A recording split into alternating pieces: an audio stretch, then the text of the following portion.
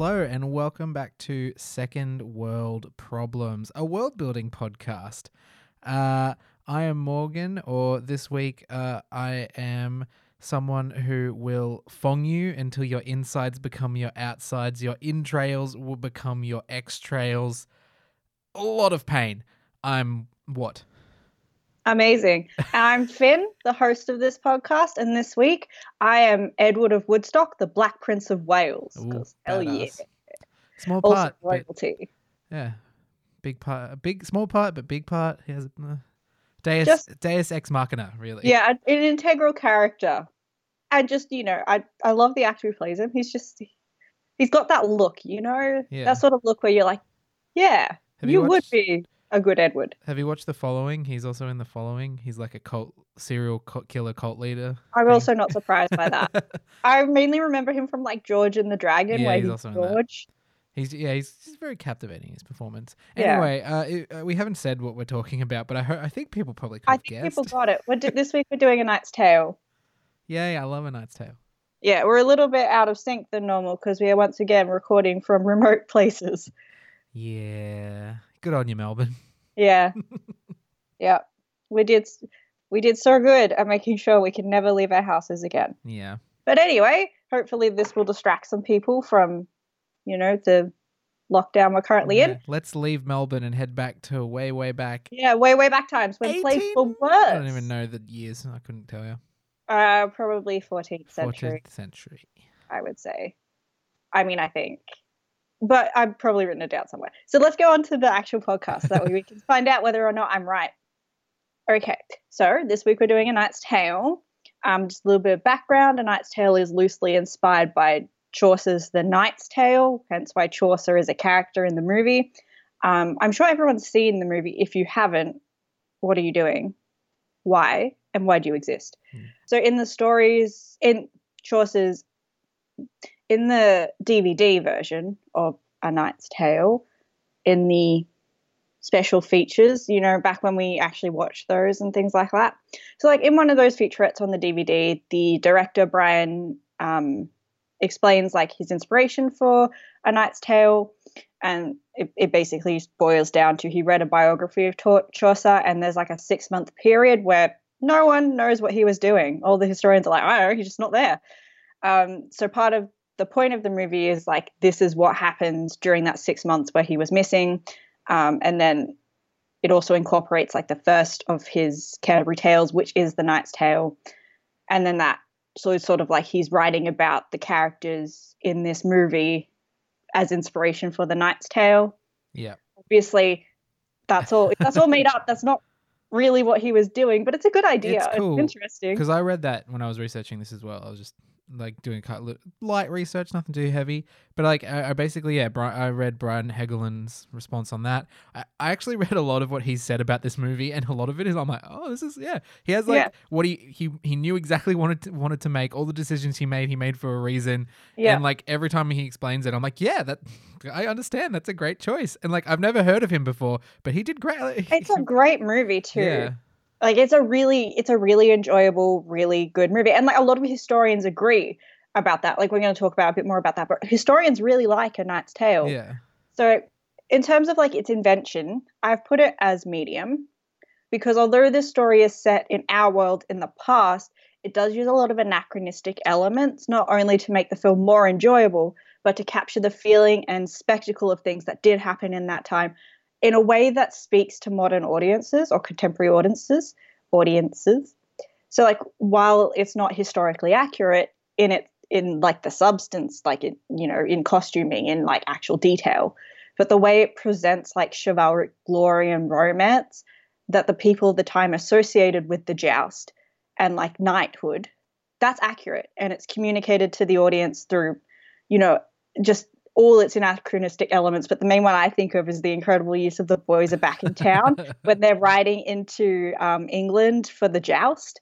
And it's all the crowds and they're cheering and they've got their William's team are walking in front of him with his heraldry. Like people have got face paint on of their favorite knight's coat of arms.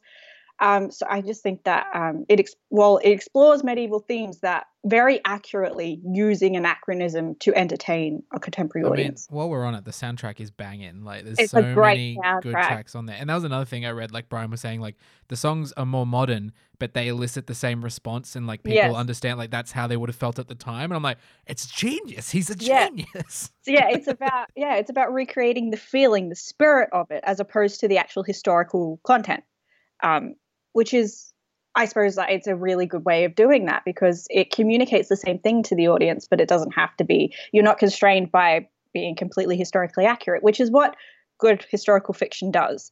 So in terms of its completeness, there's a lot to jump off of in the movie that relates back to actual history, but since it isn't super accurate or even potentially explored in the actual world of the text itself, I would say it doesn't offer a deeper textual richness within the world, but it does in our world. Like if you want to come out of A Knight's Tale and then back into normal life, there are lots of places you could go based on things that are in A Knight's Tale that might not be fully explored or accurate. So that's how I feel about that.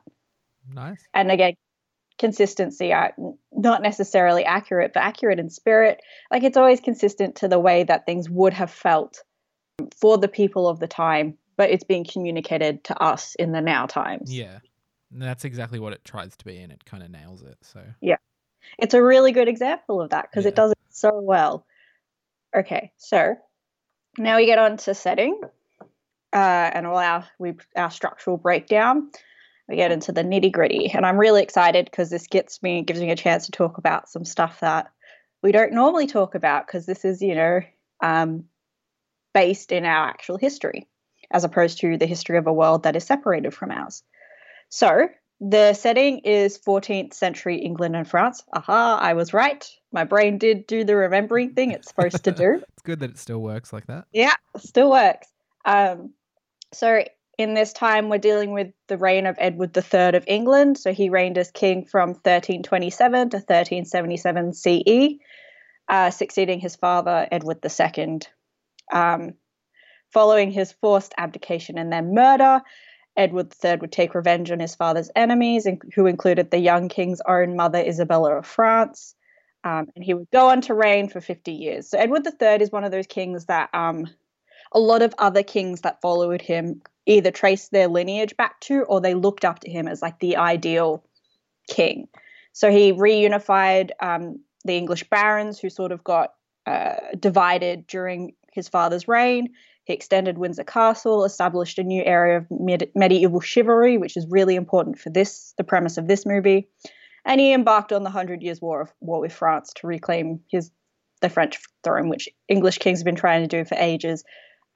Henry V nearly succeeds, but he dies like I think it's like 20 days or something prior to being able to claim the French throne. So they always try and do that, but it sort of starts seriously with Edward III and the 100 Years' War. I might have accidentally done this, but since we started watching since we did the Assassin's Creed episode, I started watching Nightfall, and it's kind of got some of the similar vibes here. And I'm like, I actually know a lot more about this than I thought I did. All of a sudden, a lot of media actually focuses on this area, especially because so Isabella of France, who married Edward II, so mother of Edward III, was the daughter of the French king Philip the Fair. Philip the Fair is the one who demolished the Order of Templars. Yeah, so I was just looking at, because you said Princess Isabella of France in your notes, and I was like, is that? And I looked it up, I'm like, oh yeah, that's that character that I was just watching the other night fall in love with the Spanish prince. Great. Yeah. Yeah. I'm like, I'm learning so much. Joan of Navarre is also in that one, I think. Queen Joan. Yep. Yeah, Queen Joan. She marries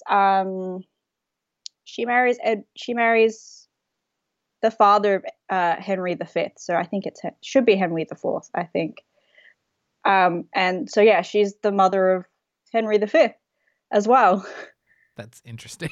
Yeah, it's just very interesting because everything gets sort of interconnected within like family lines between royalty. England and France, right? So Edward married Philippa of Hainault, with whom he had 13 children in all. I think he had 5 sons who survived till adulthood. His most famous son was his eldest, Edward of Woodstock, also known since the 16th century as the Black Prince of Wales. So that's his most famous son, but he had lots of others. A lot of them survived, which leads to like a lot of there's a lot of weird tracing back you can do, like the fact, like I just sent you a link to Six. Let's not talk about how legal that link was, but if you don't know, Six is a musical about the 6 wives of Henry VIII, and Morgan also runs a musical podcast, The Cool Musical Podcast. Yeah. So just for legal purposes, you actually sent me this a link that is not a documentary on Henry's ex-wives. That's what the link is. It's not a documentary. It's not a documentary on Henry's ex-wives. Catherine of Aragon, Henry VIII's wife, is descended from John of Gaunt, who is one of Edward III's sons, and it's Henry VIII is also descended from Edward III, so they have the same English blood ancestry, which is why whenever it really annoys me whenever I watch a Tudor drama or anything like that, and Catherine is always dark haired and dark eyed. She was a redhead because she was descended also from John of Gaunt, so she has English blood too, which is why the Spanish princess gets it right. She's a redhead. A redhead. So yeah, the lines are just from Edward III. All these familial lines just go fucking crazy because he had so many kids. Which, to tease, we're not going to get into it now, but which, to tease the ending, makes a bit more like, it's like he could have been. Who knows? Well, also they're very vague towards the end as to what where that line comes from. We'll get into that because I would like to talk a bit more. It was a case of lines are confusing, and also he does whatever the hell he wants, and he did that. Yeah, and also I'm a prince. Yeah. Are you going to argue with me? Anyway, so the rules of this world, basically we're going to talk about the chivalric code of honor, which I'm super happy to be talking about. It's so interesting. So in medieval Europe, there was a code of ethics, which most people would know of as chivalry. Now it's mainly a thing for, neckbeards on the internet to, take female people down with. I was just trying to be nice. But back then it was something different. So chivalry developed to include rules and expectations that the nobility of the time would at all times acknowledge them and shape the way that they behaved in order to sort of be in line with this code of honor. So chivalry was, in addition to sort of this code of ethics and behavioral management, it was a religious, moral, and social code which helped distinguish the higher classes, so the nobility, from the commons, those below them, and provided a means by which knights could earn themselves a favorable reputation so that they might progress in their careers and also their personal relations. So it wasn't just it was like a guidebook for how nobility should behave, but it's also like, this is what makes us different from those peasants over there. And yeah, it's like a different level of, this is what separates us from the animals. Yeah.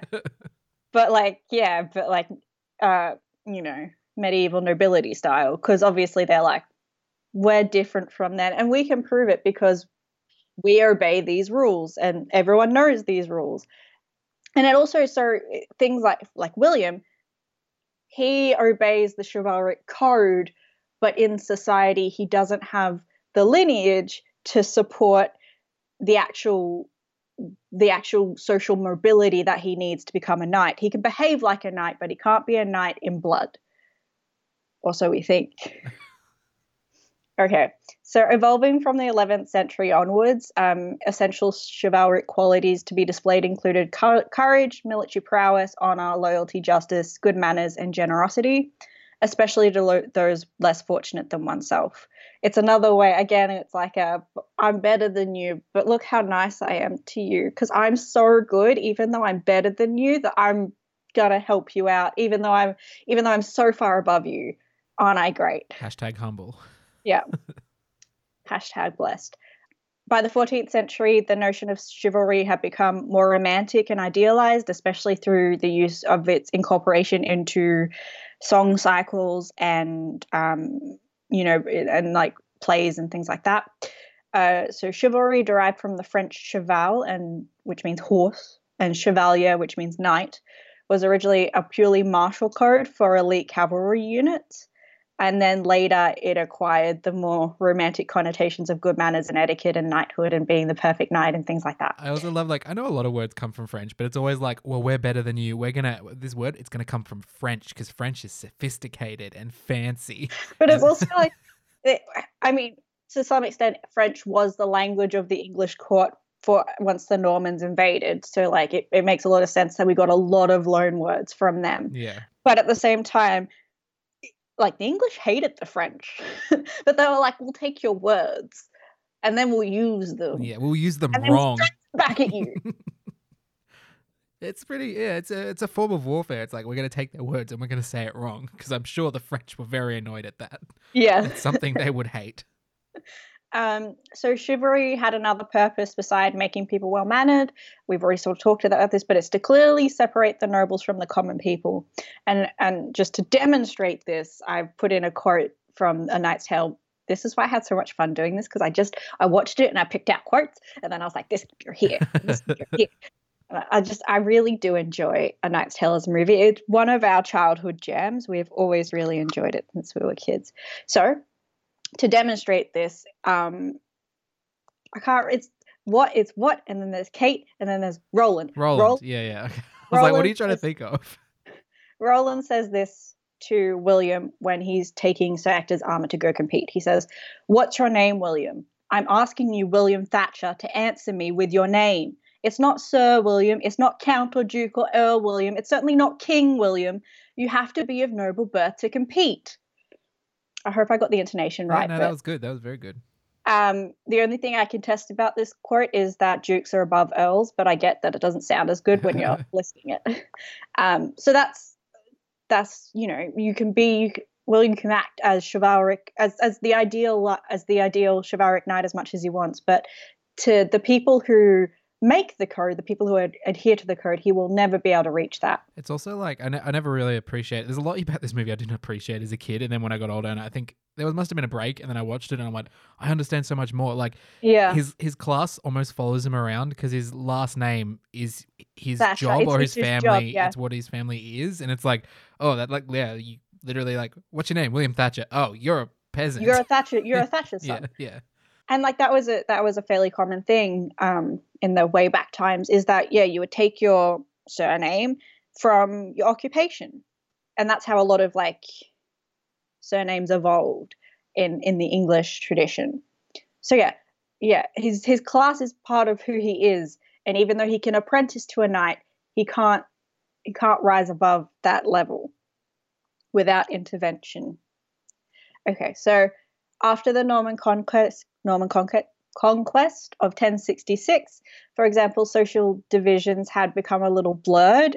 So because, a whole new court basically came in and took over from the Anglo-Saxons.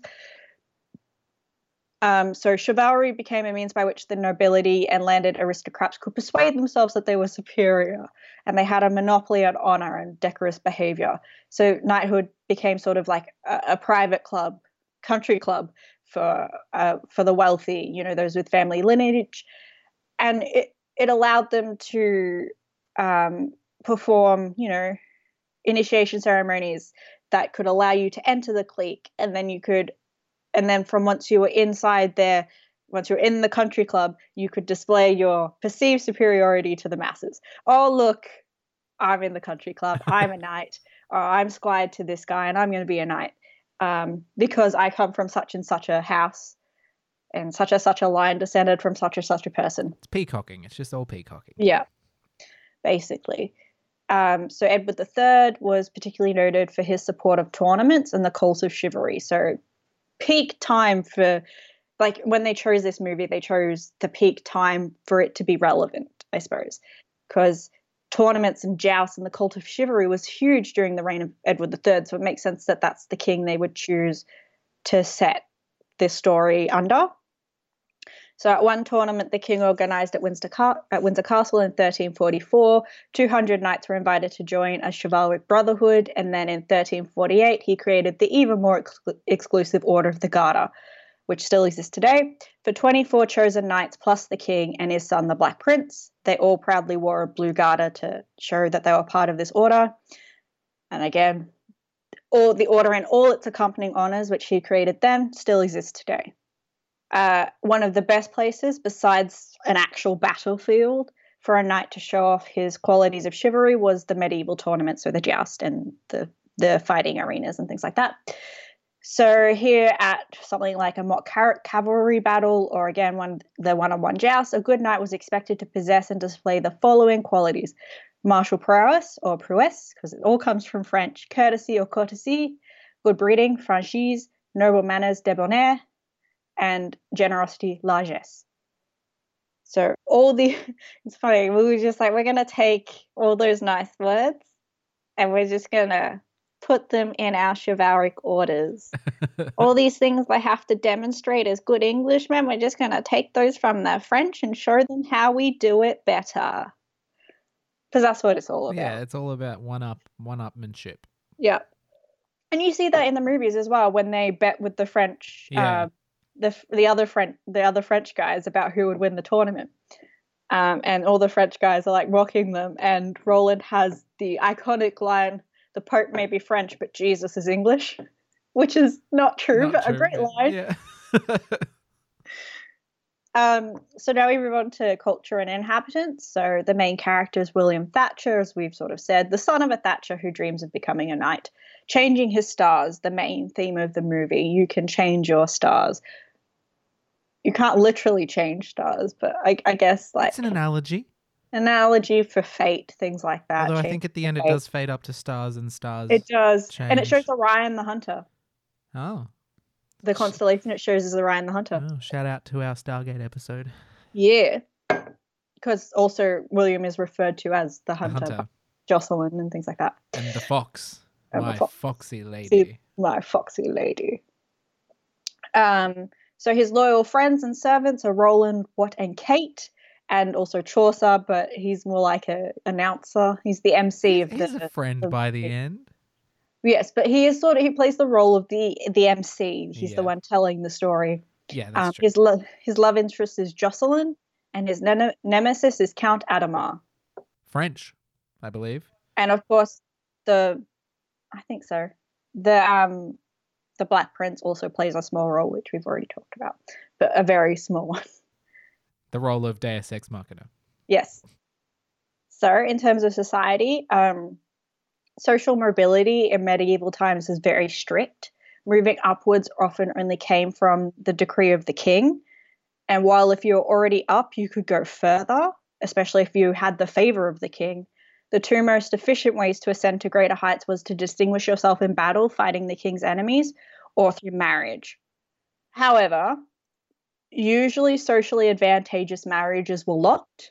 Unless, for an instance, a higher status man married a lower ranked woman. So, for instance, Humphrey, Duke of Gloucester, brother to King Henry V, married Eleanor Cobham, whose father was a baron and mother was a Culpeper. Culpepers were sort of like a reasonably high family in England. They could ascend to greater heights, but they were sort of like a middling nobility. To bring about Humphrey's fall from power, his rivals accused his wife of witchcraft, a very good stratagem against women in this time. So even if a higher status man married a lower ranked woman, often to bring about the fall of the man's power, they would target his lower ranked wife, usually with things like accusations of witchcraft. It feels like it's a great power, because at this time it feels like all you got to do is like, hey, that woman, witch, and that's all they need. They'll be like, yeah, all right, we believe you. Yep, down. It's like it does depend on the woman and her status, and also how politically savvy she is. But yes, it is. They wouldn't need much there, because like everyone sort of did things that could be like there were certain witchcrafts which were allowed, like astrology was allowed as long as you weren't predicting the king's death, because that's treason. Or like you could get a love potion, that's fine. Love magic is okay, but any other magic is not okay. So like it was easy to fabricate events because they might have gone and seen an astrologer, and so all they have to do is torture the astrologer they went to see until they say, oh, she was predicting the king's death, and then that's treason, and then they get killed. Simpler times. It just sort of depends on the situation, because witchcraft was leveled against a lot of influential women of the time, and quite a few of the, like, not everyone, but some of them managed to come out fairly unscathed. Like Henry V himself, King of England, accused his stepmother, his stepmother, Joan of Navarre, of witchcraft just to defraud her of her money. She had lots of money. He needed money. He was like, she's a witch. And then he was like, but I'm not going to like press charges or anything. Can I just have all her money? He needs to be careful. He doesn't want to be the boy who cried witch, if you know what I mean. And also, so marrying too high was often locked to a lot of people, because especially if you're a woman, so if you're a sister of the king, for instance, your marriage belonged to a foreign alliance. You weren't going to marry someone else. Sometimes you could get away with it. So for instance, Edward IV married Elizabeth Woodville. That's actually, we might come back to that one. There's better examples of what I'm trying to say, because that is also a socially advantaged marriage, but that's again a powerful man marrying a lower class woman. For instance, like Catherine of Valois was Henry V's wife. So she was daughter of the French king. She married Henry V. He died like when her son was a month old, and she decided to elope with her chamberer, Owen Tudor, he's basically a nobody. And that was allowed because she wasn't really going to be allowed to be regent because she's French. And they were like, we can't have a French person being regent for the king. It's like, yeah, I can see them being like, this is better than her trying to take power. Let her elope with that nobody. Yeah, but from her eloping with Owen Tudor provided two sons to that family, Edmund and Jasper. Edmund married Margaret of Beaufort, who had Henry VII, who became King Henry VII. So, like, it's through Catherine of Valois' elopement and her marrying into the royal family, plus Edward III, that allows Edward VII to even take the throne. Of course, marrying Elizabeth of York is what allows him to keep it. But that choice for her to elope means that someone who should have had no claim to the throne at all could take it following the Wars of the Roses. So, like, it just shows how crazy medieval marriages and family life are. I mean, just the amount of, like, names that are the same is ridiculous. Oh, yeah. Like, it's just... Do you reckon history is easy because they've just kept the same name and we changed the number, or do you reckon it'd be easier if they all had different names? It's quite hard because I was trying to... There was a moment in 6 I was watching. It's very small, so you won't mind if I spoil it. But one of Henry VI's wives, Henry VIII's wives, 6 wives, so many numbers, says to the other wives, "Why do you think everyone knows who we are? You know, do you know Henry VII's wife?" And I was like, Catherine of Valois. To my TV, just me by myself. and then they're like, she was like, do you know Henry V's wife? No, Henry VII's wife. And I was like, Elizabeth of York. They were like, Henry VI's wife. And I was like, Margaret of Anjou. And then they're like, Henry V's wife. And I was like, Catherine of Valois. I knew all 3. But they were trying to make the point that most people don't, right? People don't. And you were like, oh, I'm the weird one. I'm the one who knows. And then I told all my friends, because I couldn't be the only one. Spread that information. Make it known. It does make it hard because it's all the same Henry. So you have to be like, okay, Henry IV, which one was that? Or you'd be like, okay, start from Henry I, work down, and then you get sort of lost halfway through because they might change the name. And you might end up with a Richard in there, and you're like, I don't know where I am anymore. But it's worse with French history, which is why I don't really go in for French history, because they have about 3 names for their kings. Louis. Just 3. Louis, Charles, and Philip. That's it. So you can just sort of take a stab in the dark when you're trying to think of someone. Like, for instance, Catherine of Valois' father was well known for being crazy. he thought he was made of glass and insisted everyone call him George. Now, do I know what number Charles he was? No, but I'm pretty sure he was a Charles.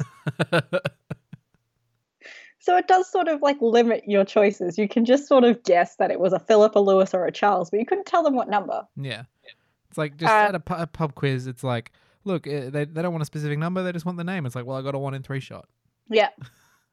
All right, so we'll talk a bit about, again, another sort of thing of social mobility, another example, although I've already given you 2, but I wrote this one down, so I'm going to share it.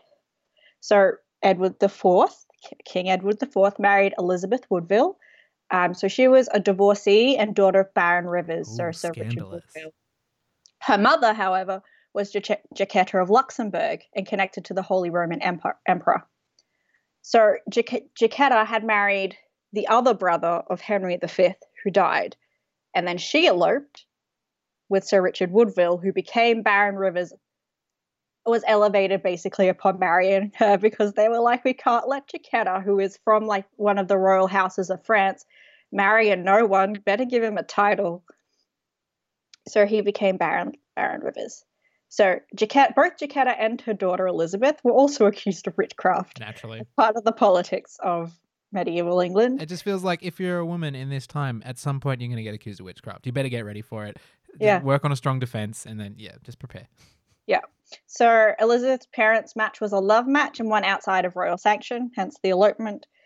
The same could mostly be said for Elizabeth. Basically, she married the king in secret, and then when someone tried to organize a marriage to a French princess for him, he had to be like, actually, sorry guys, I'm already married. She's an English woman. This is Elizabeth. She's a divorcee. She's already been married once. She has 2 sons already, which means she's fertile at least. Come on. But it meant that Elizabeth's whole family could be raised through Elizabeth's marriage to the king. So she had lots of sisters. So these daughters of a baron could marry dukes. And dukes are only 1 step down from the king. They're his closest peerage.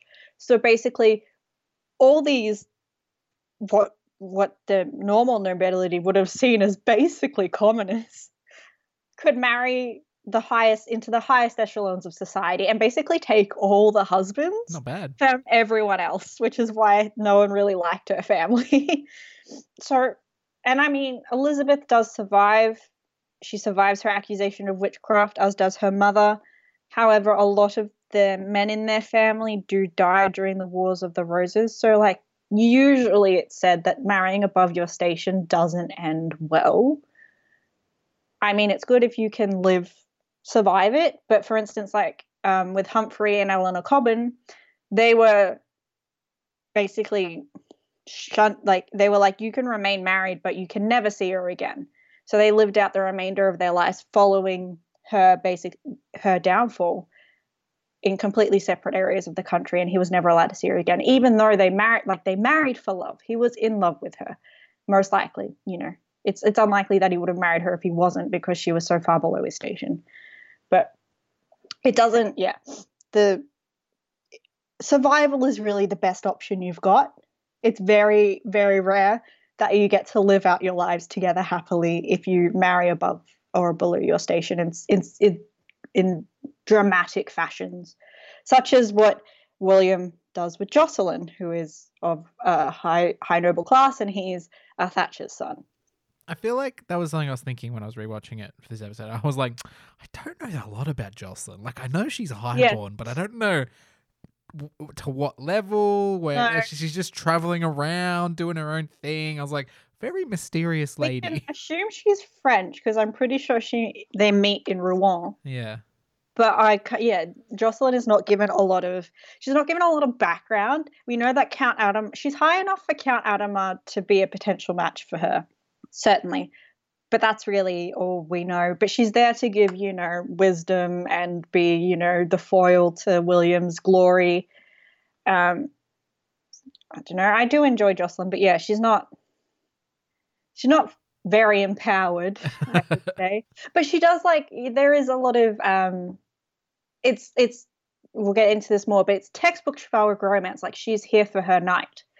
She's the loyal maiden who will sleep with the pigs if it means that William gets to live, which is classic. And I love when they have that whole like, see, it's like kind of like she's using the code against him. He's like, Yeah. if you love me, you will lose. And then she Yeah. was like, actually, you'll win now. Like Yeah. playing with it. And he was like, I guess I got to do this.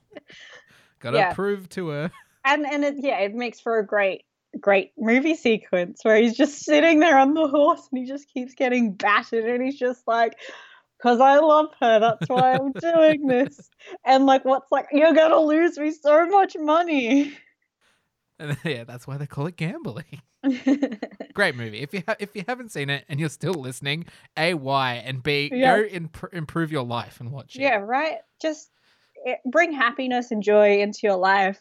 Get on the great soundtrack. Just discover. Anyway, back to the content, I suppose. The other main, I suppose, part of society that plays into this, which we've talked about a little bit, chansons de geste. It's been a while since I've done French. I did do it in year 12, but it has been a long time. You nailed the what was it? The qualities of chivalry. Those were very well pronounced. Okay. Yeah, but they were pretty easy. They had the very French sort of writing, and I was chansons de geste isn't very French looking. Chansons de geste, I would say that's the best you're going to get. I should have put it in italics because that's what the others were in, and it really helped me get into the feel of italics feel very French. Yeah, because they're fancy and pointless. Yeah. Sick burn on any French listeners. I'm so sorry. Please keep listening. So that translates to basically Song of Deeds. It's basically epic poems in the medieval times. So chivalric romance, which are featured in a lot of these Song of Deeds, written both about and primarily for the chivalric aristocrats. So it's like this one's about you. Would you like to hear it? And they'll say yes. Yes, I love to hear about me. I love to hear about me. More about me. Or it'll be like, I wrote this song. It's about Lancelot and Guinevere. You're just sitting here doing needlepoint. Would you like to hear it? And they say, yes, love to. Please spare me from my needlepoint or whatever. So all these songs are written like about these ideals of chivalry for the people that chivalry was created for. So they address the way that the knighthood of the later 12th century saw itself, and especially how it wanted to be seen by others. So it's like, this is how we see ourselves, but this is also how you should imprint this on your mind as how we are. And it sort of works because the ideas, the understanding we have of chivalry today is founded in a lot of these poems and a lot of these songs. So it replicates itself. So, it's building off the code, but it's also morphing it into this idealized, romanticized understanding that we still have today about what chivalry means and the stories of chivalry. So for an audience that is increasingly preoccupied with courtliness, it depicts chivalry as the individual demonstration of ideal valor. So typically, a member of the knightly class will set out on a journey or a quest to solve a problem confronting him. On this journey, which is, an uninterrupted series of adventures. So, we go here, we do this thing. Oh, another adventure. He will demonstrate his superior qualities and the adherence to social, military, and religious principles through feats of arms, often against marvelous or magical opposition in otherworldly places. So, Dragons. George and the Dragon. Pretty much, yeah. And it's all about, I defeated the dragon, who is a representation of Satan. I will now pray to God because I'm pious and I'm a knight. I'm a very pious knight, and I believe in God and I love God, and it's all for his glory, that sort of stuff. Because you have to remember, this is medieval England. Like, God is big. And that's one way of putting it. He was church pretty big. Is a huge part of life, and for nobles, it wasn't just about being pious. It was about being seen as being pious as much as it was about the actual practice of piety, of religious observance and things like that. So the most definitive principle of this type of I don't know, song cycle, I guess, is courtly love. So the service in word and deed to ladies by lovers deemed inferior. Courtly love is huge in medieval England, but especially in specific reigns, like the reign of Henry VIII, again, coming back to six. He was a big believer in the idea of courtly love. The idea of chivalry was huge for him. So, like, it factored into a lot of his like ideas about courting and ideas about himself, and how, like, so he, like, it makes sense that when he was younger and he was very attractive, that he had this like chivalric knight ideal that he then stuck to, and it stuck with him for all his life, even though he got continuously fatter, and you know, he's got an ulcerous leg, and he's basically obscene, and he's got a huge cod piece, and But he's still very charming. it's, yeah, but he still holds on to this ideal of the knight that he was, I guess, or like the ideal of the knight. And then it also plays into his courting of his wives and things like that. It works a bit better with Catherine of Aragon because he's young and handsome. Gets slowly less good as he goes along. He gets fatter and more ulcerous. But it's always there. Like, it's always like the jousts were huge and things like that. These ideas that circulate in songs, in stories, infiltrate the life of the court itself, and rulers use it to build their reigns around and to articulate the, not just the enormity of their power, but to define their power by it. So it's a huge thing, and it's just crazy because, like, it's not really something that factors into our lives now, I suppose. I mean, we still have moral codes and values that we have, but they're not really chivalric. We don't really have knights as such.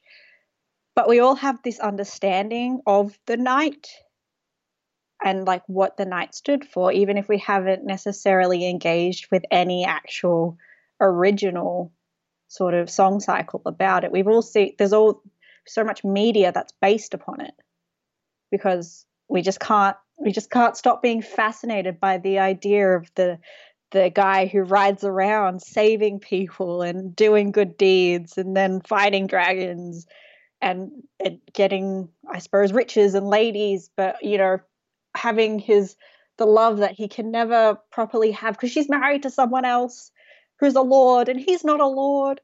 You know, it just, I don't know, it just fascinates us. We can't stop consuming it. It still exists. Like, if you look at, like, Superman is just like an evolution of this. Like, he wants to be, but he can't be a part of it. He's above it. It's the evolution of this same, like, Yeah. It all has roots back in like this chivalrous idea.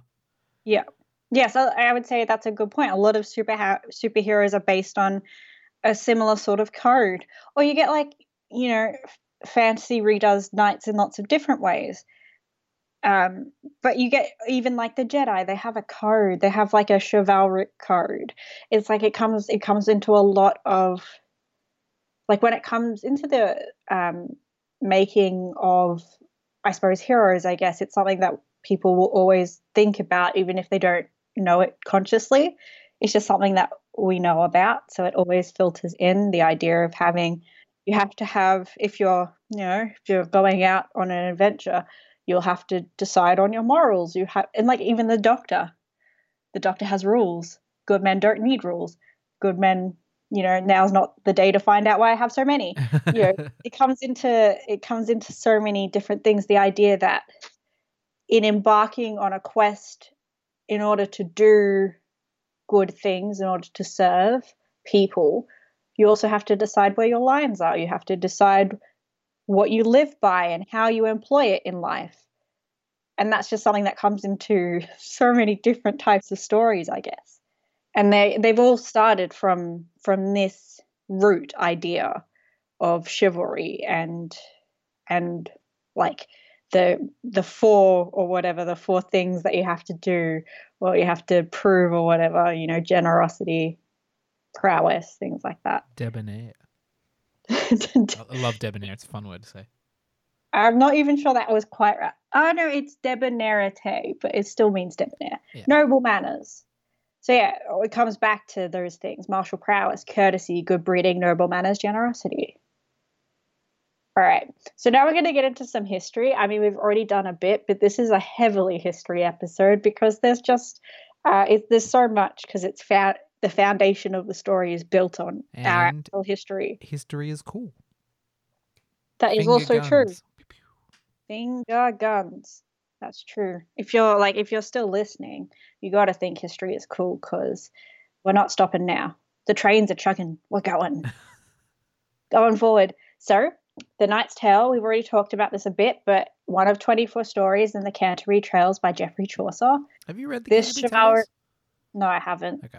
Wait, no, I did a medieval myths and legends class in Canada, along with my cultural history of vampires class. Canada, man, it's like, what are they doing over there? Do you want to know what my full semester was? I did a cultural history of vampires, myths and legends of the Middle Ages, a history of rock and roll, and then I did, what was my last class? Oh, I did Greek and Roman mythology. Sounds great. I had a good time. So, during my Middle Ages class, I think, read one or two of the Canterbury Tales, possibly even the Knight's Tale, but there was a lot going on in that class. Yeah, it's also a hard thing to like. I may have read it. I read a lot of Old English, and it's kind of just it's old, or is it middle? I don't remember. It might be middle. It might be the beginning of middle. I think it's middle. Yeah, Middle because he English. kind of developed middle. I think. Didn't Yeah. He? Yeah. English language, year But 11. Old English is like Beowulf, Yeah. which is, I think we also did that in Middle Ages. But again, it's just like, yeah, I don't really remember it. But I've definitely read a little bit. But anyway, the chivalric romance that is the Knight's Tale was based on Giovanni Boccaccio's, sorry, Italian, Teseida. And though it wasn't originally written as part of the Canterbury collection, he adapted it to fit. He basically adapted that previous story to fit with the Knight's Tale. So in the original story that Chaucer adapted, there's two cousins, Palamon and Arcite. I would say Arcite. Both fall in love with Emily, sister of Hippolyta, queen of the Amazons. And she's married to their captor Theseus, of course. So a tournament is held in which the two rivals compete for her hand. Although Arcite wins, he is thrown from his horse and dies. And then after a period of mourning, Palamon and Emily marry, because of course. He's like, oh, well, I'm sad, but it worked out. Yeah, so the Knight's Tale is sort of loosely based on that. And then obviously a Knight's Tale is loosely based on that. Lots of layering. So we'll talk a bit about Edward of Woodstock. So he's better known as the Black Prince after his distinctive Such armor. a cool title. He's so cool. And martial reputation. So they're not really sure because he was never called that during his actual life. It happened afterwards that someone was like the Black Prince, and everyone was like, damn, that's cool. Let's just call him that. Yeah, it's way cool. So he was, again, the eldest son of Edward III of England. And again, not until the 16th century that he was actually called the Black Prince. And it is mostly thought because he had distinctive black armor and a distinctive jousting shield. But, like, they don't know for sure. It just sort of happened. So his tournament helmet is hung above his tomb, and it's black. So that sort of gives them the idea that it might have been his armor. So it has a large molded leather iron on top of it. Or his nickname could have been given to him by the French for his martial reputation, and he sort of had a scorched earth strategy that he used when he was fighting the French, and it was not pretty, so it might have been from that. But they can't say for sure. So another of his emblems was 3 white ostrich feathers set against a black background, and still today the ostrich feathers are used as a symbol of the Prince of Wales. Because when I think Wales, I think ostrich, just like native bird to Wales. No, when you think of Wales, you think dragon because it's on their flag. Yeah. But we'll get into that. No, so he probably would have chosen the ostrich feathers as his emblem. And Prince of Wales is a title that always goes to the first son. Yeah. And then the second son gets Duke of York, usually, I think. Speaking of so he picked I'm really bummed that's not a thing we do anymore. I'd love to No. be able to have like a I You'd get like to to have pick a my coat of symbol. arms? Yeah, and you get to pick your own, not one that gets handed down. But like, oh, you've reached your age now. You're a man. Design your coat of arms. Yeah. Admittedly, it's probably like your first Hotmail address, and you go back and like, why did I do that? Now I'm stuck with this for the rest of my life. But still be cool. Yeah, and heraldry is a really interesting thing because like every heraldic symbol has its own meaning. So you'd be like, a lion means this, so I'll have 3 lions, and then I'll have a crown because I'm royal or whatever. And they all have their each meanings, and you sort of like craft them to be like, when people look at this, but when they know it's you, they have to know that that's Morgan Dunn's banner. Yeah. Oh, look, Morgan's on the field. He's here. I can see his I really Megatron like cats. flag or I whatever. want to fit as many lions on there as possible. Can I have my Udi as my heritage? It's got German Shepherds on it and it's green. Just the Udi pattern is your coat of No, arms. you just hang an Udi on like a stick. I am and here. yeah. I have arrived. It has to be distinct enough that when soldiers on the battlefield see it, they can go, "Oh, this person has arrived." They're here. I should be afraid. But it also should have symbolic meaning. Hence why you have like the different types of animals and stuff. And now that I'm talking about this, I realize I should have looked up what ostrich feathers stand for, but I didn't. It probably doesn't matter. But yeah, it is sort of like a cool thing to like be like, oh, do we have like? I'm pretty sure because we are Irish. Like the Dunn name is Irish, even if we're not fully Irish, Morgan. But like, damn. The Dunn family for sure has a coat of arms, but like it'd be cool if we could like design our own and be like, the Dunn family from Melbourne, Victoria, this is our coat of arms. And then we can like put it outside our house, like on a stick, have like a flag. Did you look up what ostrich feathers are? Oh, I found like a whole thing. I'm learning. Because apparently they still use it for rugby and stuff. Yeah. It's it really though. Ostrich feathers? Technically the badge of the Duke of Cornwall. It originated with Edward the Black Prince, stuff we've already covered. He inherited the standard and motto from his mother, Queen Philippa. Of course. So here we go. Legend says that after the Battle of Crecy, the first major battle of the 100 Years' War, Crecy, in 1346, that the prince took the helmet off vanquished John I of Bohemia, which was lined with ostrich feathers. The 3 feathers designed is based on the fleur-de-lis. That's all I got. Okay, yeah, all right, that makes sense. Yeah, so an amazing defeat of an enemy, and then also part of the fleur-de-lis, incorporating France into his own emblem to be like, I also own France because my father's the King of England. Probably. So it's all like, look at me, look at me. Yeah, exactly. That's exactly what it is. And it means that it's distinctive. So when he enters the field in France to battle them, they'll be like, oh, fuck, it's Edward. Oh, fuck, we're fucked. It's Edward. I see his ostrich feathers. He's coming for us. Yeah, it's meant to do that. And it would remind them of that defeat. And they'll be like, oh, no, we lost to him already. Well, Bohemia is in France. But like they'll be like, he defeated that guy. And he also defeated us a couple of times. Oh, no. Anyway, Edward was buried in Canterbury Cathedral, and his effigy, original black helmet and shield, is still hung on display there today. So you can go and see that. Oh, I want to see that. He's a pretty cool. I mean, he seems like a pretty cool. He seems like a cool figure in that, like, he's called the Black Prince, and he's like wears black armor, and you're like, oh, that's so metal, basically. Yeah. But he's probably like 100% he's committed atrocities that we will never know. It's like he's just lucky that history didn't get all of the atrocities down. So he isn't that tarnished. The ones people are like, but he was so good at being a military leader. He was he was very brutal, but he was very good at it. He was very effective. But yeah, so I feel kind of bad saying he seems sort of rad, but like the concept, the aesthetic he's working within is rad. What about a rebranding? The Rad Prince of Wales. Prince of Wales. Like the Fresh Prince of Bel-Air. Yeah, it's like the TV show. Yes. We'll do a pitch and 10 on it. It'll be great. All right. So the name that William Thatcher assumes. Oh wait, if we're gonna do this one, I'm gonna put a sound clip here to introduce it. So I'm gonna put it here. The one, the only, Sir Ulrich von Liechtenstein!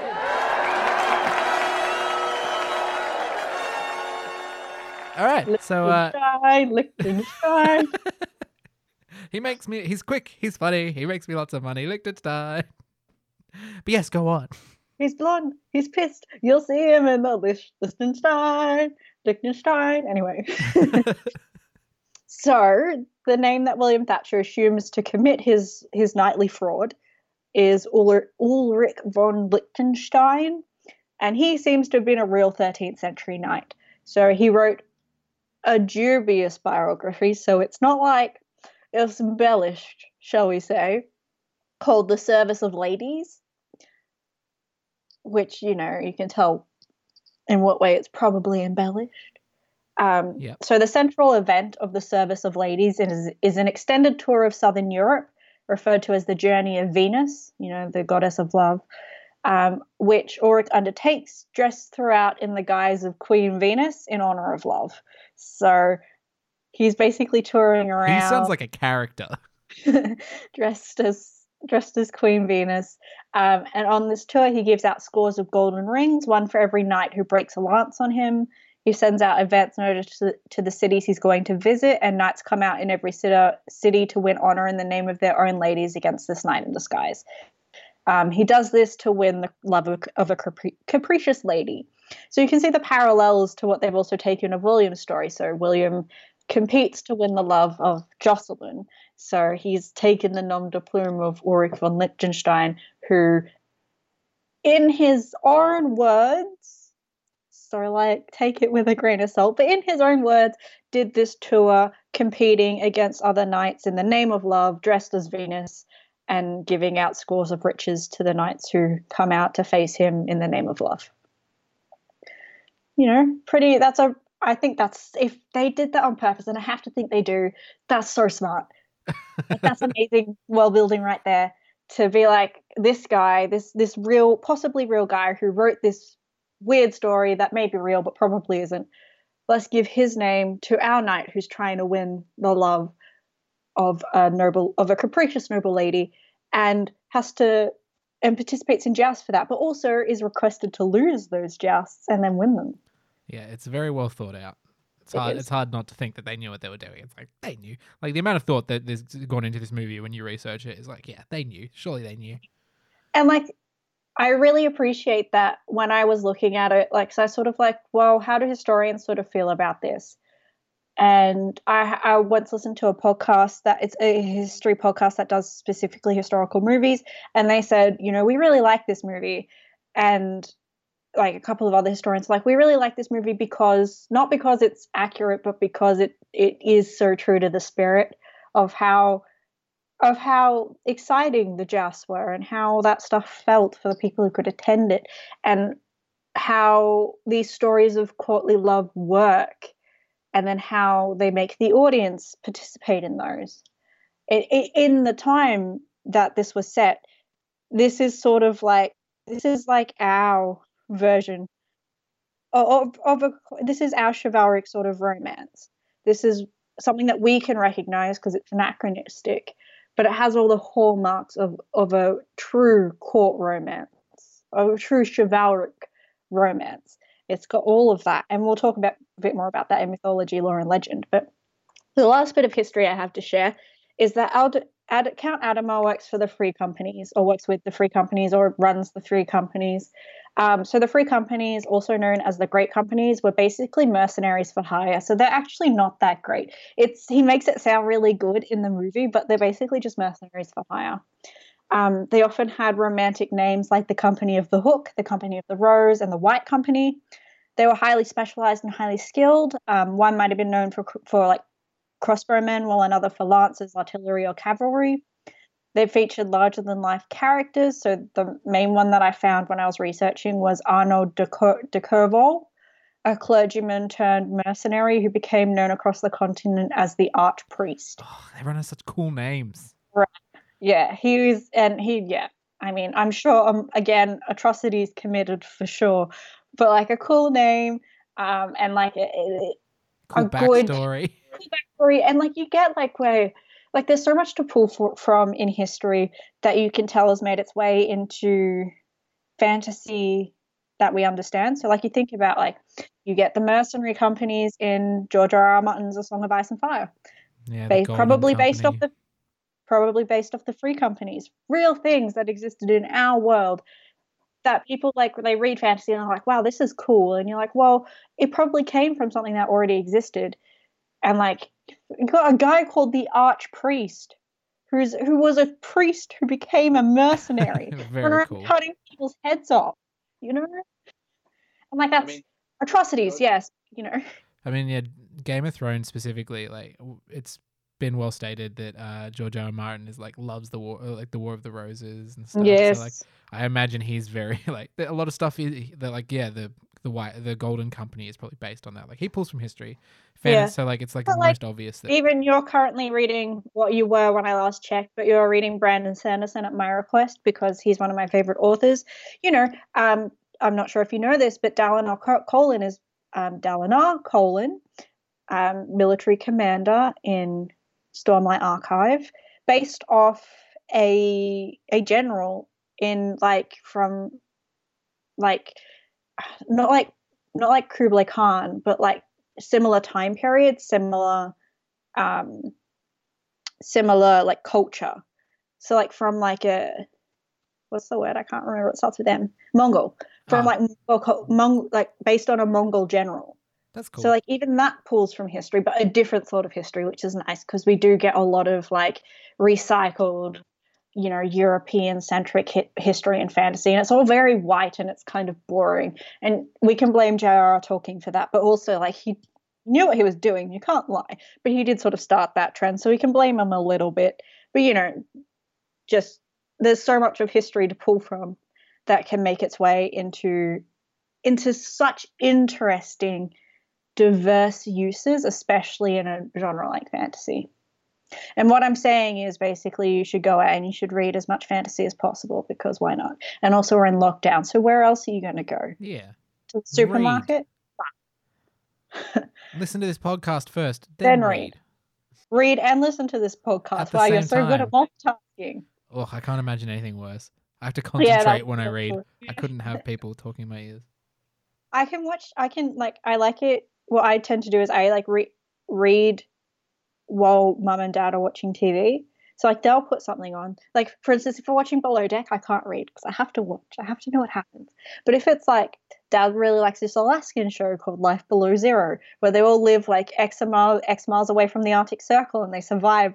And like I care about some people on that show, but most of it I don't care about. So I read while they're watching it because I don't care about obviously the guy who would have been a serial killer if he didn't move to Alaska and live in the middle of nowhere and become a subsistence hunter. I don't care about him. I'm glad he had the self-awareness to be like, I'm going to go do this so I don't do serial killing. Yeah. I don't know if he was that self-aware, but he's like, I really like subsistence hunting. I love skinning animals and like selling their furs and stuff. And I'm like, oh, I'm glad you live in Alaska by yourself. Yeah, and you never experimented on anything else. Yeah. He never broadened his horizons, which is good in this case. He was like, I graduated and I immediately moved to Alaska. And I was like, that was a good call for you. Good call. Anyway, the language of this film is obviously English. But not English that you would know now. I mean, some of it is, but some of it's not. It's also English in like thought and action, because you have to remember that a lot of this movie is also set in France, and they take a very like this England during the 100 Years' War stance in that they were like, French people suck. And like not like aggressively, but like you get it in like there's like a rivalry there that they set up within the movie. So it is very English. Yeah. Everyone except that they cast Heath Ledger, an Australian actor, as the main character. An interesting choice. But I'm happy with it. I'm okay with it. It is very good. I'm glad. Oh yeah, and if you can, you should enjoy this movie as much as you can because it does have a young Heath Ledger in it, and he is just absolutely delightful, and we do miss him. And now I'm sad as we move on to mythology, lore, and legend. All right, so this movie is very good at detailing the components of a chivalric romance, which I've already sort of talked about, but we're going to talk about a little bit more detail. So it's so good at detailing not just like the elements of it, so the things that build into it, but also the experience of those romances and what that was for the people of the time. So they were for entertainment purposes, which, as were the tournaments, which this movie is also really good at showing in a light that shows us how exciting those things were. So one of the key components in chivalric fiction is the discovery of noble birth, also disguising your identity. So William Thatcher becoming at the end of a night, aside from just providing satisfaction, is also textbook for this type of fiction in medieval times. So when at the end, and I do love the end, it is very satisfying. So basically, and if you haven't watched it, I'm sorry, spoilers, but what are you doing? The Black Prince of Wales, Edward, so William is in the stocks. He's been arrested because his fraud as a knight has been discovered. But in the crowd, when they're hurling rotten stuff at him, is Edward, the Black Prince of Wales, and he dramatically takes off his hood and walks forward, and he leans down to William Thatcher, and he says, actually, I wonder if I've actually written it down, because I wish I'd quoted this. I didn't. I should have. Anyway, he leans down and he says, "Your men love you. If I knew nothing else about you, that would be enough. But you also tilt when you should withdraw, and that is knightly too." And then he orders his men to release him, and he takes out his sword, and he says, "My personal historians have discovered that this man is descended from an ancient royal line." And then he knights him on the spot, and he becomes Sir William Thatcher. Now, textbook for a chivalric romance, but also because medieval lineage is so fucked up. When he says ancient royal, like, I remember one time we were watching this with Dad, and Dad laughed at that. And I said, "Why are you laughing?" And then I was like, "Is it because he missed out on the chance to be king?" And Dad said, "Yeah, basically, he could have, like an ancient royal line, he could have been king." But because medieval lineage is so fucked up, saying he's descended from an ancient royal line could mean anything, because it doesn't have to be English. It could have been Celtic. He could have been descended from anyone. He could Anglo-Saxon. It's Northern. very vague. We don't know. It could be any, and that's the thing. That's why it's possible. Because like he's not saying, you know, "You're my long lost brother. Welcome to the family." He's saying, I don't know, your 10 times great grandfather was a Celtic chieftain, Yeah, or you're descended from the kings of Dalriata in Scotland. Like, it could be anything. He was like, "There's a good chance." He's like, "There's probably a good chance I'm not even lying right now." Yeah, yeah. My personal historian's my butt. Anyway, I mean, if anyone could have found it out, it would have been the King/Prince of England. But, you know, it's like, even if he was lying, it doesn't matter, because what are they it's gonna entirely do? plausible. What are they going to do about it? What are they going to do about it? Also, he's a prince. His word goes, "I knighted him myself. Are you questioning me? Treason." You know, that's how that conversation goes. All right. So chivalric romances are often connected to mythology because Middle Ages myths and legends were super weird. I can guarantee that, because I did a Middle Ages myths and legends class. So there's lots of slaying dragons, and also Christian werewolves. That's right, werewolves are Christian. You heard it here first. Interesting. They believe in God. Werewolves believe in God? Yeah, you can just Google Christian werewolves and you'll probably find the story of that. It is very interesting. Well, you know, interesting in the fact that it's got Christian werewolves. It's not like super complicated. So the story, the classic story is King Arthur, right? Yeah.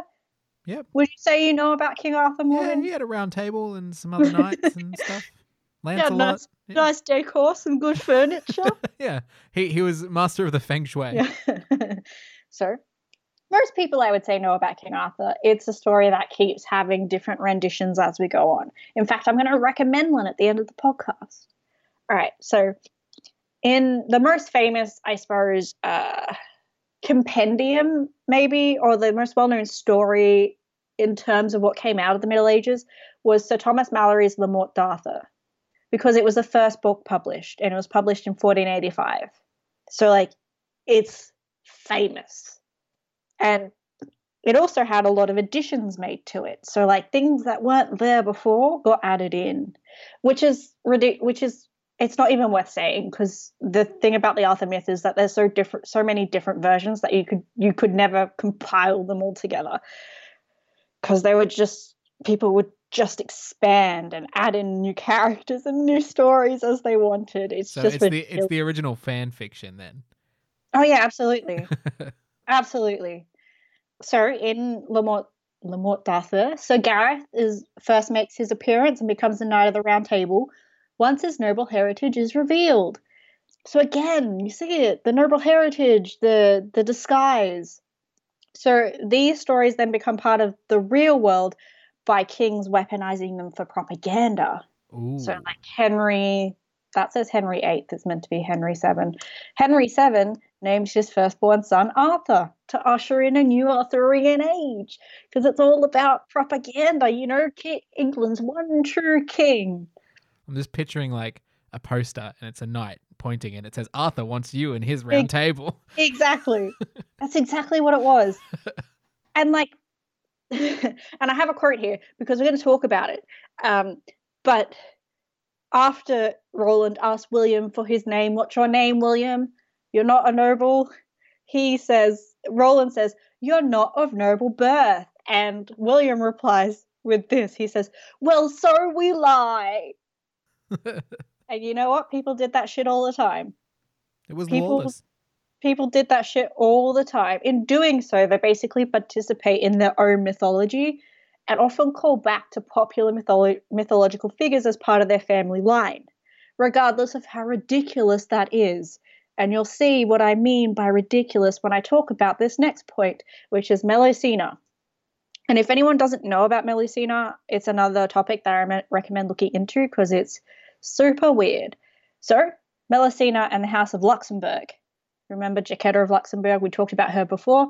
She's descended from Melusina because Melusina has a couple of creature categories that I've decided to call them applied to her. So she can be a half snake lady, or the most common interpretation is that she's basically a freshwater mermaid. So she exists in a fountain. So either part fish or part snake in a fountain. Other sort of creature categories that she has are part fairy, part goddess. So basically just a catch-all sort of weird fish person. Something fishy going on. Yeah. Some interpretation of a water goddess / a fairy / any sort of other mythological creature that exists around water in medieval times. That's her. Her stories all have the same basic content, which the House of Luxembourg co-opted. So we'll take this story and we'll conveniently shoehorn in someone from our house into that story. So her stories more or less go like this. Melusina was born half fairy / deity / snake / fish and half human.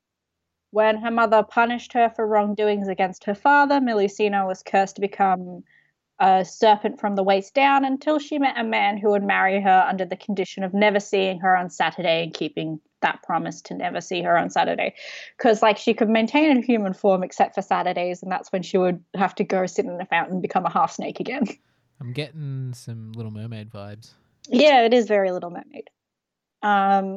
The Luxembourgs claimed their ancestor Siegfried was the one who married Melusina.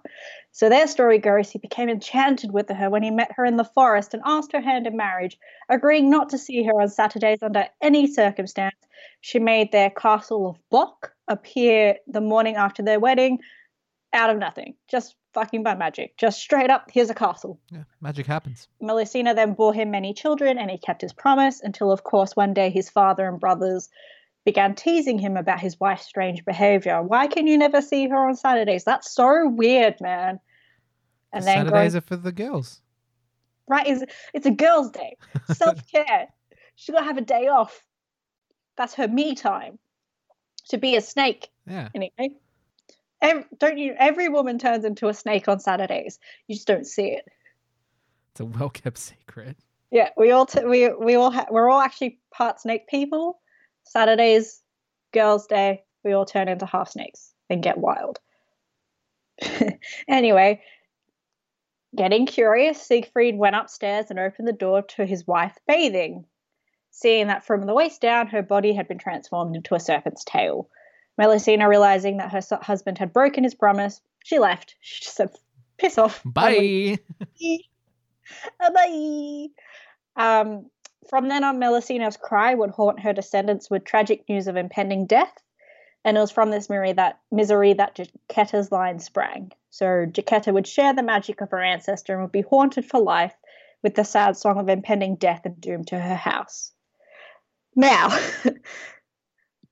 it's your choice to believe what you wish, whether or not the House of Luxembourg really was descended from a mythical water goddess or not. But that's what they said they were. And it is proven really good fodder for historical fiction writers out there. Like, for instance, Philippa Gregory, or like all the, the White Princess, the White Queen, all of those things that are available on Stand to watch.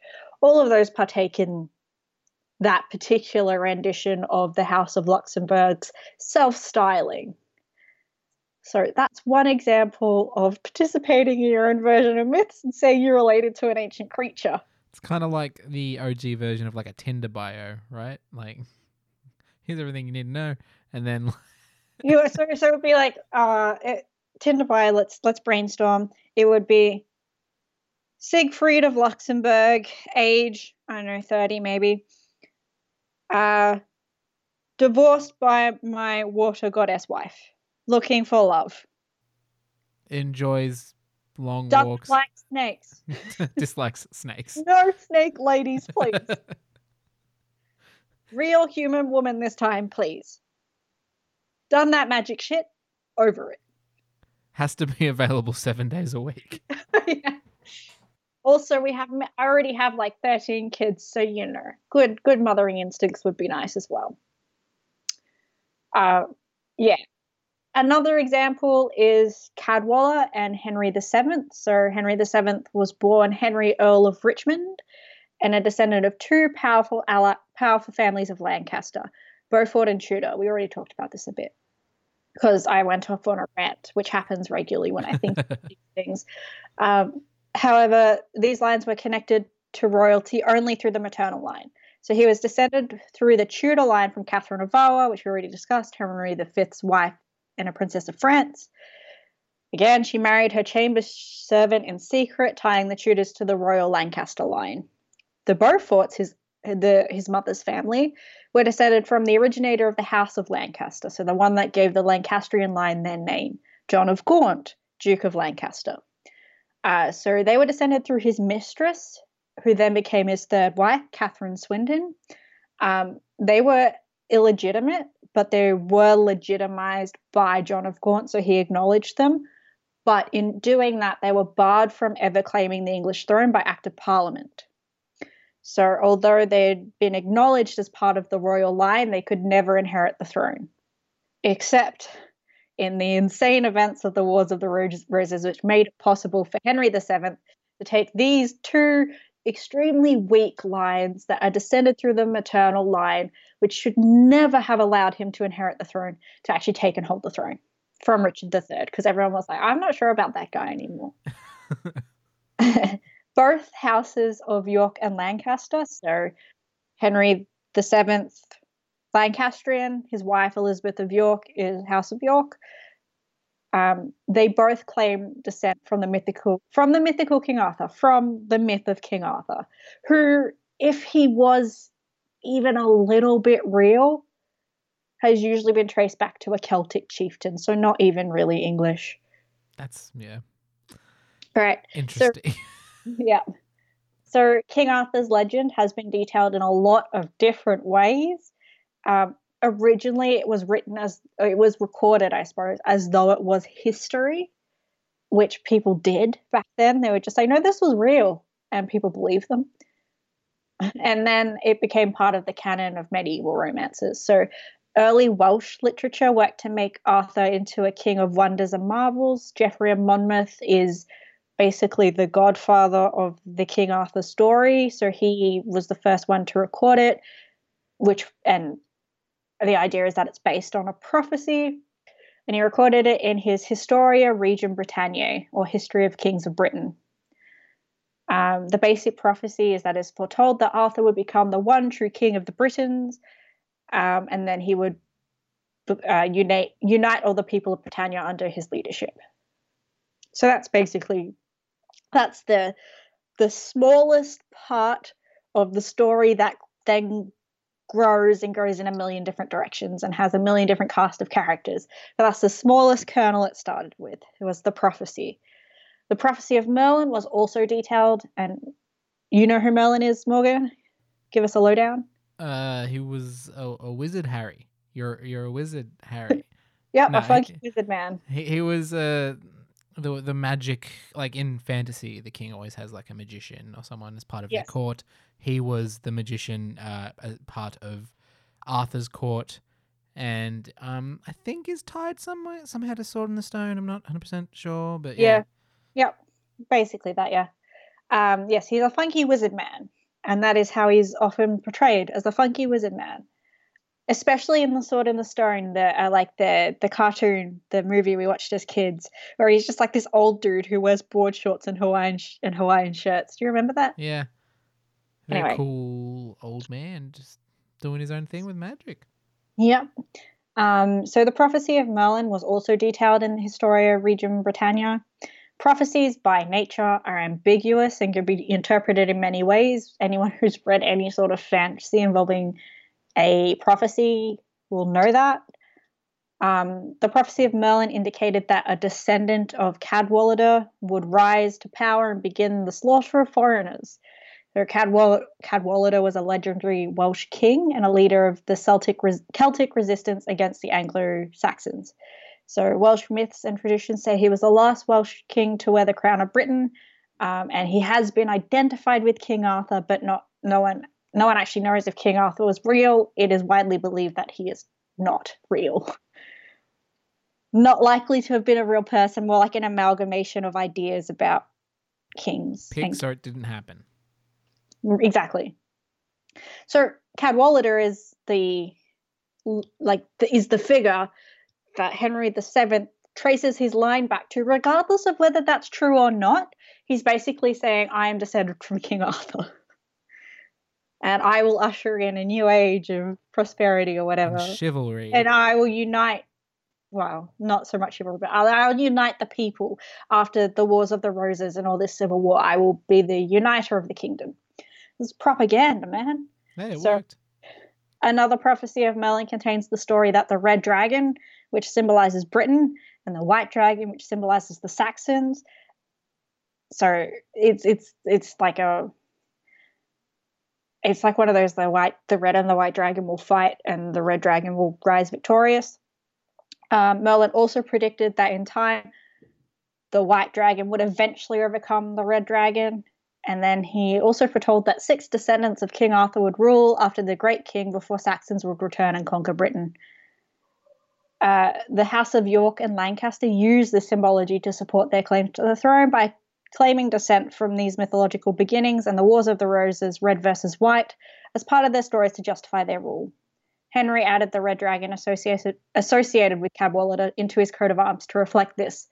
The red dragon on the Welsh flag also comes from this story. That's actually really cool. The idea mythologies and myths have power, and they co-opted that into their story. They were like, we can make it very, very smart. We can make it work for us is basically what they did. And and the thing is that everyone would have known these stories. Yeah. Because especially everyone at court, which is, the world that matters to the king. It's the courts and the courts that surround him. So not just England, but France and Spain. Yeah. It's likely they even would have known the story of Arthur, because once a book is printed, like the Le Morte d'Arthur is, and like all those, and even like prior to that, all those like songs and song cycles, they were about Arthur too. So he just travels. Yeah. So using that imagery is very powerful. For like a modern reference, like The Prince That Was Promised, and then Stannis co-opting that, like he believed it, but like you could have a he co-opted that. He was the Prince That Was Promised, and he used that to assert himself and he gain said, power. I'm the prince that he believed that he was the prince that was promised, and he said that to people, and people ran to his cause because of it. Yeah. And it's the same sort of thing. Henry VII said, I'm descended from Cadwallader, but he sort of did it to be like, my claim to the throne is legitimate. I'm descended from Cadwallader. Yeah. Don't look at my flimsy maternal lines. He's sort of saying, I'm the prince that was promised. Yeah. Well, it's also like at a time when like it was all this infighting and stuff. He was like, hey, I'm above all this. I'm like from an actual ancient line. Like I'm above this. I am the true king. Like these people mean nothing. Like they're just fighting. But like if you look back, I'm like from this true line. I am the true king. And he like of course he did this after he was already king to like to create the mythology around it. To create the mythology. He's because like, I need to stop them questioning my line. Well, the thing is, he knew his claim was weak. The thing is that he was a better option. For some people, he was a better option than Richard III. And those people who came to his cause prior to him being king did so on the understanding that when he was king, he would marry Elizabeth of York, the firstborn daughter of Edward IV. So he would unite the houses of Lancaster and York, the Red and the White Rose, and it would give legitimacy to his own claim because the daughter of the last king was his wife and his queen. But Henry was wily. He was like, I cannot have them say that my claim to this throne rests solely on the fact that I married Elizabeth of York. So what he did was he said, I'm going to wait for us to get married and to crown you queen. I'm going to wait a couple of months maybe till my kingship is solidified, and then I'll marry you. And then because I agreed to, like, I'm not going to back out of it. But like, everyone has to know that I'm not king because you're my queen. Oh, yeah, I'm not king because you're letting me be king. I'm king in my own right. Exactly. And then what he also did was he backdated his reign to the day before the huge battle where Richard III was killed. So Richard III was king. They went to the Battle of Bosworth. Henry fought him. Richard lost. Henry was crowned on the field. He backdated his reign to the day before that battle. So anyone who was on the other side, he could be treason. Like, I was king and you're treasonous, but I'll forgive you if you pay me money. If you give me some money, I'll forgive you. That's such like a, you know what, I don't have to, but I'm going to. So yeah, that's like, and then he consciously participated in his own mythology by saying, I'm descended from Cadwallader. I'm sort of like the new King Arthur, or like my son is the new King Arthur, and we will unite the land and Britain will be great again, blah, blah, blah. So that's sort of how the mythology of the time seeps into actual life, and then they use it. And it's sort of what William does too in his own way. He buys into his own mythology about being a knight, and then he happens to make it work. He made a friend. He made a friend that could help him by being a knight. He was a prince of England. He made a friend by not withdrawing and he made a high-powered friend. Hard for the prince. He made a high-powered friend by being nice. No, I wouldn't say no. He made a friend of a prince by not withdrawing from a joust that the prince was in and potentially committing bodily harm to him. He knew the prince wanted to compete though. He was like, I'd be annoyed if I kept trying to compete and everyone was like, that's the prince, you can't hit the prince. That's treason. Yeah. So, it's just interesting the way that mythology sort of works in story, and then into other stories, and then into other stories, and then into real life, and then to a reproduction of a story that is based on a story that is based on a story that we can watch as a movie. Yes. Right? Has so many layers I had to think about. So we're now onto our philosophy, so the worldview of this movie. And what I've got to say is that knights and jousting are pretty neat. Again, I will quote this because it is one of my favorite quotes of the movie.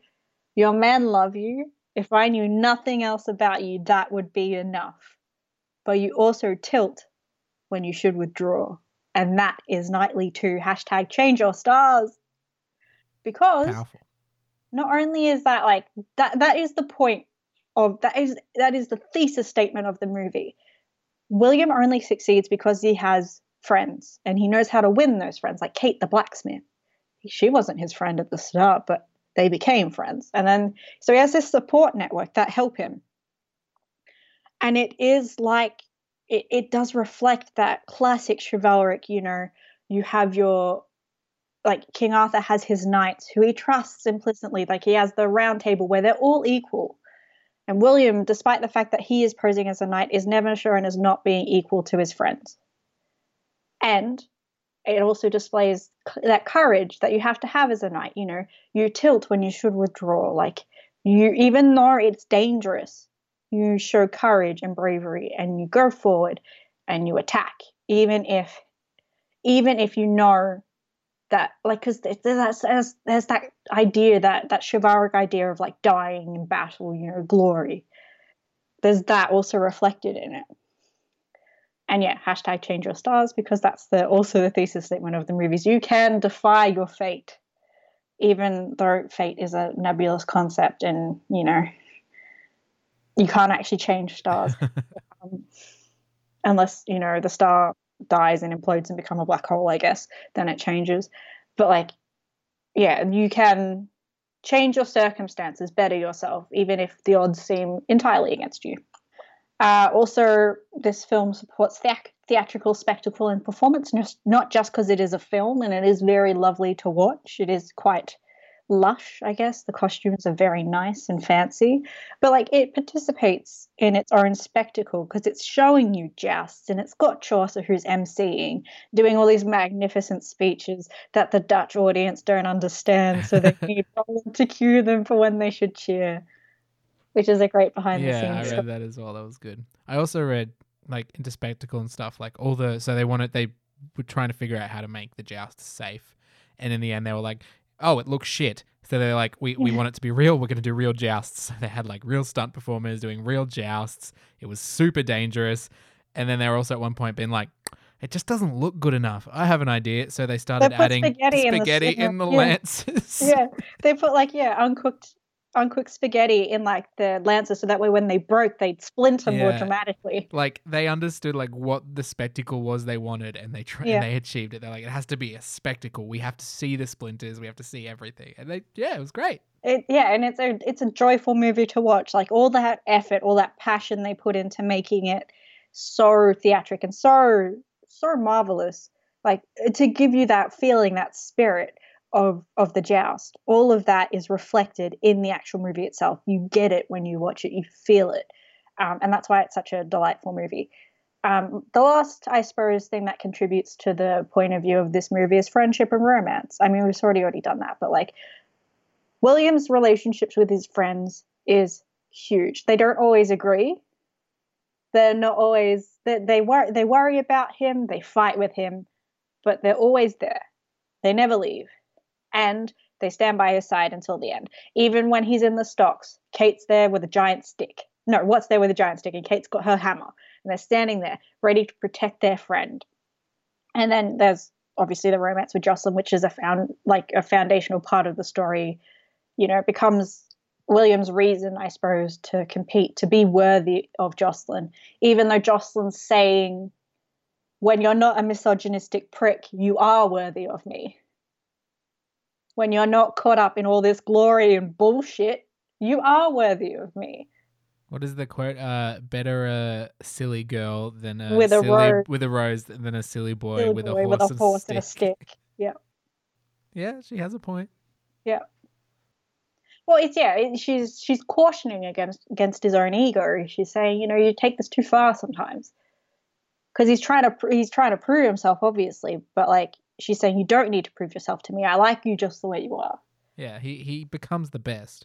And then he's like, but Adam, I'm not the best. I haven't beaten this one guy. Yeah, Adamar's not here, so it doesn't matter. It doesn't matter. Beat Adamar. And then, of course, he does beat Adamar, and he says, welcome to the new world, where a peasant can beat you. Ha ha ha, fuck you, Adamar. Yeah. And also, I noticed it when you were talking about it before, like it kind of like the tail it's based on, like Adamar is off his horse on the ground, and that's kind of like the original tale that the knight's tale is based on. Falls off the horse, and the other one is victory wins the woman. The story of a story of a story to a movie. There's so many threads in this movie to follow. Like I said, that's why the completion is like so strange, because like there isn't that much within, like there's so much within the movie, but it relates to everything that's outside the movie. It's not within the world of the movie itself. It's here where we are. But yeah, that's why it's so enjoyable to research this movie, because there's so much to look into. So if you're interested by anything we've talked about and you don't think I've talked about it enough, I can't imagine how you could possibly think that after having listened to this podcast. But if you feel that way, go research. There's so much out there. And, some of it's even interesting. All right. Some. So now some. Not everything's interesting. All right, so we're down to my recommendations for this week. So obviously A Knight's Tale is available on Netflix Australia. If you've gotten this far and you're still like, should I watch that movie? I don't know what you're doing. Why are you here? But also, like, I love you. Welcome. But like, how did you get this far? And now you've decided that you should watch A Knight's Tale. Cursed is also available on Netflix Australia. It's on my watch list. I've been finished waiting for it to come out today. And now it's out. Oh. Yeah, I finished it today. It is based on the Arthurian myth. It partakes in that particular canon, and it's very interesting and it's very pretty to watch. It is just, the landscapes are so lush and, reasonably high on the diversity scale as well, which is nice for new content that comes out on Netflix, because you would hope that Netflix as a platform can show that. Yeah, fair. I have a question for you, because I know you're a big fan. You're a big fan of Merlin. Better or worse than Merlin? Well, big fan. I do enjoy Merlin because it's very easy to watch. It doesn't require any brain power. I would say Cursed is more interesting than Merlin, I would say, because one, it focuses on Nimue, who is not an oft focused on character. And she's very interesting in the Arthurian myth. So she's the Lady of the Lake, usually cast as Lady of the Lake. There's usually a couple of characters who sort of swap in and out, but she's the main one. Sword at him. Yeah, she's the watery tart distributing swords. Monty Python reference there. Love it. Yeah. And it's got Gustav Skarsgård, so Loki from the Vikings as well. You mean Floki? Loki, sorry. Yeah. It's been a while since I watched it. But yeah, he's also in Westworld, but not his claim. Viking, who plays Merlin in it. He's a very good Merlin. Arthur is a person of color. His sister Morgana is a person of color and a lesbian. Like, it's got a lot more. It's MA, so it's not for kids, and I sort of like that. And like, it's like produced by Frank Miller based on one of his like graphic novels or something. So Miller. Like a little bit, it's a little bit gory, it's a little bit dark. It's got Daniel Sharman in it too. Like, it's just got an amazing cast. Daniel Sharman as in Isaac from Teen Wolf, and the guy from Medici. What a long way he's come. It's just it's a very good TV show. And if you're not sold on anything that I've already said, just remember, I don't know where it's set. It's either Canada or New Zealand. It has to be, because it's so green and lush. So the landscapes are just, they're Tolkien worthy. So yeah, would recommend. My other two recommendations, well, 3, 4. Anyway, so there's The Lady of the Rivers by Philippa Gregory. If you're interested by anything I said about Jacquetta, it's a really good historical fiction novel that deals with her familial connection to the water goddess Melusina. And it's also just interesting. If you don't want historical fiction, you want actual history, Royal Witches by Gemma Holman is about those women who are those, like, middle aristocracy women. So, like, Eleanor Cobham, Jacquetta, Elizabeth Woodville, the women, Joan of Navarre, the women who are accused of being witches by men who wanted to either bring down their husbands or somehow decrease a high status woman's own political power by accusing them of witchcraft. So it's all about the royal women who are accused of being witches and like whether or not they survived, how they navigated trials, things like that. It's very interesting. My last two recommendations are Winter King by Thomas Penn, which is about Henry VII, which is how I know all about Cadwallader because I'm reading it at the moment. And then Brothers York, also by Thomas Penn, which is all about the Edward IV and his two brothers, Sir George, Duke of Clarence, and then Richard, Duke of York, who becomes Richard III, which is, they're both pure history books, but they're really easy to read. Like, I mean, sometimes, like in any sort of history thing, sometimes they're a little bit slow, but like on the whole, very easy to read, very interesting. And if you want like a good insight into all the stresses that lead to the Wars of the Roses, Brothers York is a really good place to start. Sweet. And with that, I think we've come to the end. We have. Thank we you made it. for listening, listeners. And thank you for preparing and researching. Yeah, Finn. thanks. Thank you. Thanks for listening, everyone. If you want to leave us a cheeky little note, maybe, or a rating, that would be very nice of you. But yeah, just glad to have you here. Rate, subscribe. We don't really subscribe. Oh, subscribe. Yeah, you can subscribe to podcasts. I should know this. Rate, subscribe. Rate, review, subscribe. No promises, but if you're like, I really love this world, I would like you to cover this world, you can go to our Facebook page or you can shoot us an email. Yeah, or go absolutely. to our website. Let us know what you want us to cover and I'll put it on the list. Yeah, I mean, and we'll get to it we'll eventually. evaluate it and then we'll put it on the list. If it's something like, I don't know, the world of Tracy McBean or something, we might be like, no. We might be like, oh, And yeah. I don't know enough about that. But yeah, or if it's something, if you say like, I want you to do all of Tolkien, the answer is no, but we might look at like a little bit of Tolkien. We might look at the first chapter of the Silmarillion. Just the first one. The furthest I've made it in. We might look at we just might look at like a small part. Like for instance, we do have a plan to do Star Wars. We're going to start with just the Jedi. We're not going to do anything else. We're just going to talk about the Jedi. So like, you know, if you're particularly interested in Star Wars but not the Jedi and you want to talk about, I don't know, Mandalorians instead, let us know. We'll add it to the list. Yeah, personally, I'm waiting for when we examine the Gungans in Star Wars. So that's going to be my highlight. It's very far down the list, but we'll get there, ladies and gentlemen. We'll get there. Yeah, when I've run out of everything else, that's when we're coming. Until then, thank you for listening and thank you for hosting. Yeah, take care, and hopefully we'll see you again soon. Hopefully not in isolation, but we'll see. All right. Bye. Bye.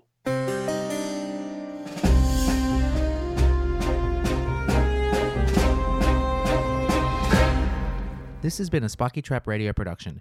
For more Spiky Trap Radio content, please head to spikytrap.com.